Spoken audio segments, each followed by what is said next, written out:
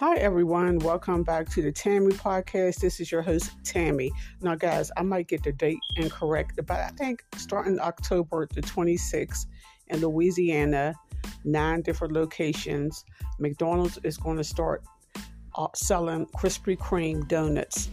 I think they said, I'm not sure of the flavors, probably glazed, raspberry, but I love me some Krispy Kreme donuts. They are so delicious. I mean, they're very sweet, could give you diabetes, but I love them.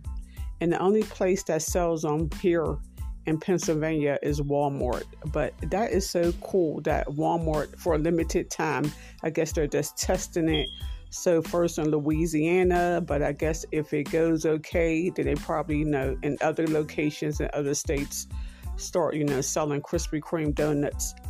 But that's a good partnership for Krispy Kremes because they don't have too many locations where they sell Krispy Kreme donuts.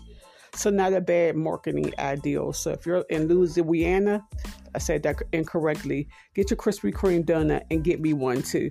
Okay, guys, thank you for listening.